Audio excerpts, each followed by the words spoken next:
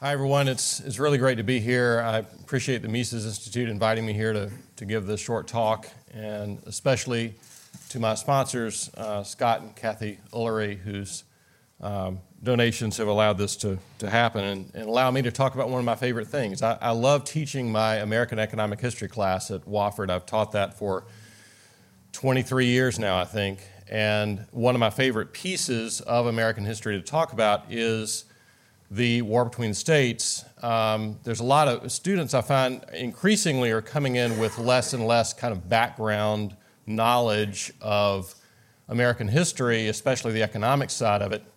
And I find that, in fact, there's a lot of myths about American history that I have to then take care of. My favorite, of course, would be the New Deal. They all think that Roosevelt saved the country with massive government borrowing and spending, and whatever Roosevelt didn't take care of, World War II took care of, and so that I get to that in a couple of weeks in my class. I'm going to have fun with that. But I really do enjoy teaching about the economic history of the war between the states. And you're all now in the South, right? Welcome to Dixie. This is the original Dixie.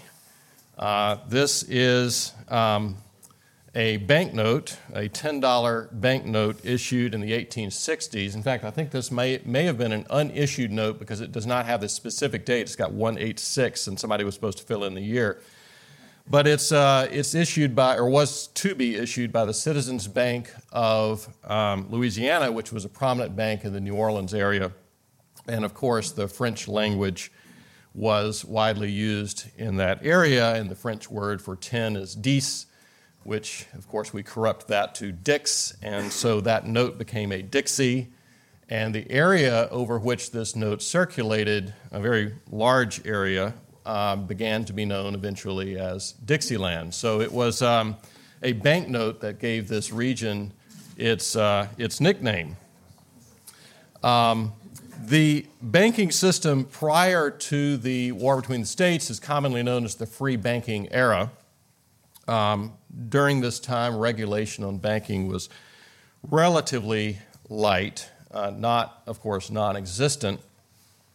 And until 1863, state banking commissions chartered all public banks in the United States. There was no national paper money.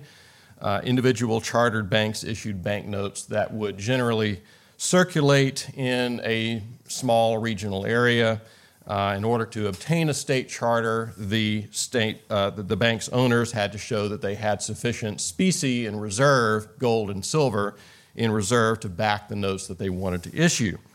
This did not have to be 100%, unfortunately, and was generally far less. Sometimes a run on a bank would occur if people began to doubt that the bank had enough in reserves to pay out depositors in a timely manner, and banks would sometimes suspend specie payments. This meant that sometimes in a panic, people would try to get specie out of other banks, and then that panic or crisis could spread. This afternoon, I'm going to talk a little bit about the Panic of 1837, which was an example of that kind of thing. If the bank failed, then the notes became worthless, and the state government could revoke the bank's charter. But this regulation was not really effective. Some states even allowed flogging of the bank's directors, which might have been a little more effective. So bank owners, at least to save their hide, literally, would want to avoid overissue of banknotes and want to make sure that they had enough in specie to back up those notes. It wasn't just banks, by the way, that were issuing these notes. Sometimes it would be large firms. We saw, for example, this is a railroad bank note issued by the Baltimore and Ohio Railroad, which is well known to players of Monopoly as the B&O. And it's 12.5 cents, which used to be worth something. Many people did complain about so-called wildcat banks that issued more banknotes than their gold or silver reserves warranted. But some of these bank currencies and these large corporations that issued notes would be quite successful and gain a wide circulation as the Dixie did, which I mentioned earlier. There were hundreds or even thousands of different currencies in circulation in the United States at this time. Of course, in any one area, you might only have a few, but over the entire country, you had many. Bearer bonds would circulate as well, and so this is one of those railroad notes. Here's another one from South Carolina from 1862, the Southwestern Railroad Bank. Branching of chartered banks was limited, particularly in the North. Branch banking was present in the South and tended to strengthen the banking system there, so that relatively light regulation was even lighter, where you could have multiple branches of a bank, and that tended to strengthen the system, especially during a crisis. So in the Panic of 1857, for example, there were virtually no bank failures or suspensions of payment of specie in the South, whereas the North did have some of those because the North did not have or did not allow for branch banking. So you have literally one location for many banks, and there would not even be a bank in a neighboring county. So that left banks vulnerable. That regulation that limited branch banking left banks vulnerable to a local economic crisis. So if you have a local drought or you have a major employer that shuts down, then that can lead to a local bank failure. In his article on frontier bank robberies, which is a very entertaining article and enlightening, Larry Schweikart says that overall the combination of state charters and free banks led to one of the most stable and prosperous periods known in American financial history. Contrary to the predictions of some, when money was taken out of the hands of the government and subjected to a private market, it produced a stable, free market money supply. Well, of course, war tends to bring about a lot of turmoil, not only military destruction and so forth, but also financially. It also brings about a degradation of the monetary system very often. And when the war between the states came along in 1861, both the North and the South had significant monetary crises. Of course, most of the money for the war was raised, at least in the North, from borrowing. About 70% was bond issues. One innovation there was to raise money by selling bonds to individuals in small denominations, the ancestors of the war bonds of later and then the savings bonds that we still have around today. The first income tax in the United States was levied during that war. The North needed more money than it could reasonably borrow, and so the Revenue Act of August 5th, 1861 included an income tax with incomes over $600 being taxed at a rate of 3%. That was opposed by many people in the North, including this gentleman here, Clement Valentine, who was vociferous in his opposition to the Lincoln administration. He complained about the income tax. He said it was wicked and cruel. And so the Lincoln administration didn't take very kindly to that, and they arrested him and charged him before a military court in Ohio. Not a war zone. There were civilian courts open, but of course that mattered not. So it was decided that he would then be forcibly exiled to the South. He was not from the South, did not want to go there, so he managed to escape to Canada. The Union went deeply into debt to pay for the war, and when the demand for bonds dropped off as the popularity of the war began to diminish, especially in 1863, there were draft riots, there was anti-war sentiment that was growing in the North, and so the government needed to drum up some demand for their bonds, and so they implemented another part of Henry Clay's American system. Clay had died a few years before, but his ideas were being carried forward with Abraham Lincoln. And so centralized banking was another part of Clay's grand scheme for the economy of the United States. So we got the National Banking and Currency Acts of 1863 and 64, which created nationally chartered banks, which would then create this demand for government bonds. These banks would issue greenbacks, which would be provided by the government, of course, in great quantity. And as a backing, these banks would hold not gold or silver, but U.S. Treasury bonds. And of course, that gives the government a major customer for these bonds that they were increasingly having trouble selling to ordinary citizens. At the same time, the state banks would be crippled by a high 10% tax on the face value of their bank notes. And so that would begin in 1866, but the state banks could see the writing on the wall. So in order to survive, those state banks began accepting greenbacks as deposits. State banks declined in number from almost 1,500 that were in existence in 1863 to only 349 by 1865. But by 1865, there were over 1,600 nationally chartered banks. This is why we have a dual charter system where some banks today are chartered by states and others are chartered by the federal government. This is a greenback. This is a $1 greenback. You can see the green ink on the obverse side of the note. Greenbacks were resisted by a couple of states, especially California and Oregon. I'll mention that again in a minute. But this was the result of a legal tender act in 1862, which provided for $150 million worth of these greenbacks, 50 million of which replaced old Treasury notes. Another Greenback Act followed very closely, again in 1862, allowed for another $150 million in these notes, 35 million of which would be in small denominations. Again, trying to go after the small,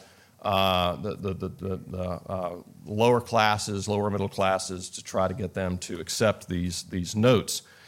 So greenbacks,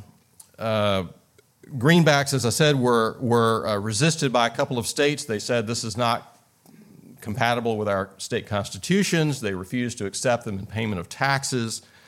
And they did suffer a decline in value over the course of the war. The low point came in July of 1864 when it took $2.64 in greenbacks to buy $1 worth of gold. The money creation was constantly mocked in the press. Lincoln here, I mean, there's all kinds of, we could spend 30 minutes just examining the humor in this, but Lincoln is depicted in this particular, he's in the center upper part of that. He's depicted here as being somewhat out of touch. He's saying something like, all this reminds me of a most capital joke. And well, that's nice, but you can see the printing press kind of churning away over there on the left. Greenbacks continued to be used after the war. This is one from 1880. Generally, they did rise in value, and they even became redeemable in gold by 1879. This is one from 1928, $1 U.S. note. That was the official name of those greenbacks. This is a 1968 note, a $100 United States note. And these, of course, were not in common circulation. By that point, we were using, of course, Federal Reserve notes. So, turning to the Confederacy, of course, faced even greater financial problems during the war than the North did. The Confederacy was trying to raise money from tariffs. Tariffs were the major source of federal revenue. If you had an argument about or a debate about federal finance prior to the war, and even for many years after, it was basically a debate about tariffs. The North generally wanted higher protective tariffs. That was another part of Henry Clay's American system. They finally got the big tariff they were wanting once the southern states seceded in 1860 and 1861, and the Morrill tariff, which was a 50% tariff on a lot of imports, finally got those northern manufacturers what they were aiming at. But the South had a fairly low tariff, but they had trouble even collecting that. The Union began blockading southern ports. That blockade became increasingly effective as the war went on. So attempts at raising money through tariffs really was difficult. And if it weren't for the Union blockade, the Confederate government managed to contribute to their own problems by trying to essentially nationalize a lot of the traffic with Europe and began imposing confiscatory taxes on anyone bringing in cargo from Europe. The government did try to borrow, but they, unlike the North, did not get the majority of their money from borrowing, only about 35%. A lot of the Confederate money raising came from money creation. The Confederate Treasury issued something like $1 million of notes in 1861, but by 1863, that was pocket change. They had issued $700 million worth of notes and produced a rapid inflation. They did try an income tax that didn't work very well. They also tried to tax other goods. They tried to tax crops. They tried to they did confiscate northern property, but all of this was still leaving the Confederate government with a great deal of financial strain.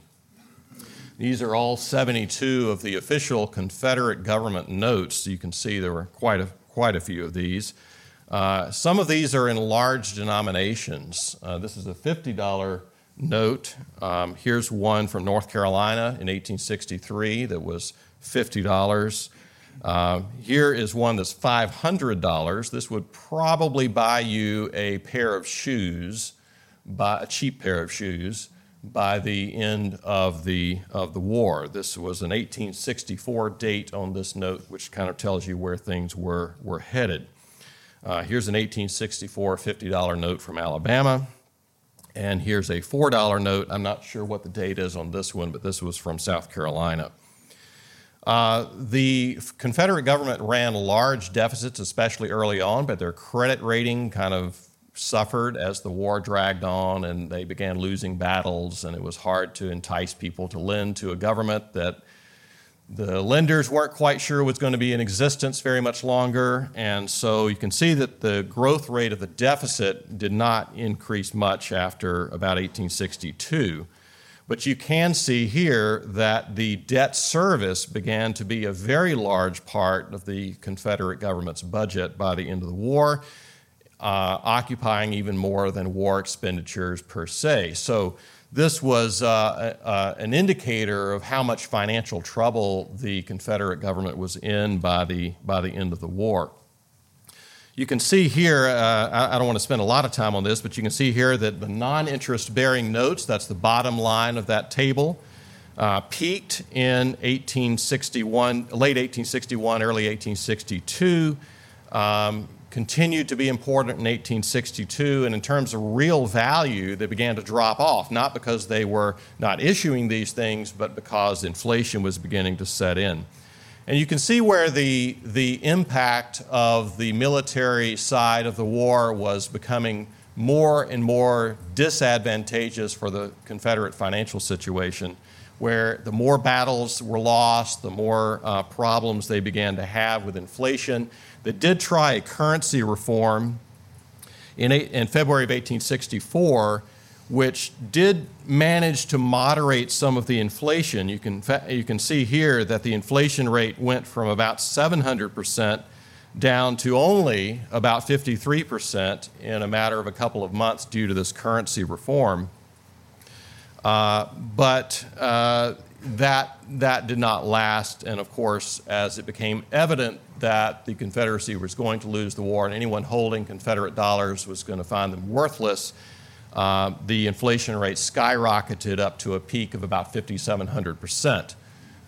In fact, it became so bad that the that some Confederate troops were paid with greenbacks because the Confederate dollars were not enough to entice them to continue. I'm almost out of time, but I will say this is one of those currency destruction problems that we see somewhat on the Union side, much more aggravated on the Confederate side, and it illustrates the basic idea that governments can raise funds in one of three ways, or any combination of three ways: taxing, borrowing, or inflating. And if governments run into problems with taxation, too much political blowback from trying to raise taxes, or if their credit rating suffers and they can't borrow very well anymore, they will resort to the printing press. And if the interest rate on those bonds rises and governments find themselves oppressed with a great deal of debt, well, self-oppressed, I guess you could say, then that is going to result in even more temptation to run the printing press. Thank you very much.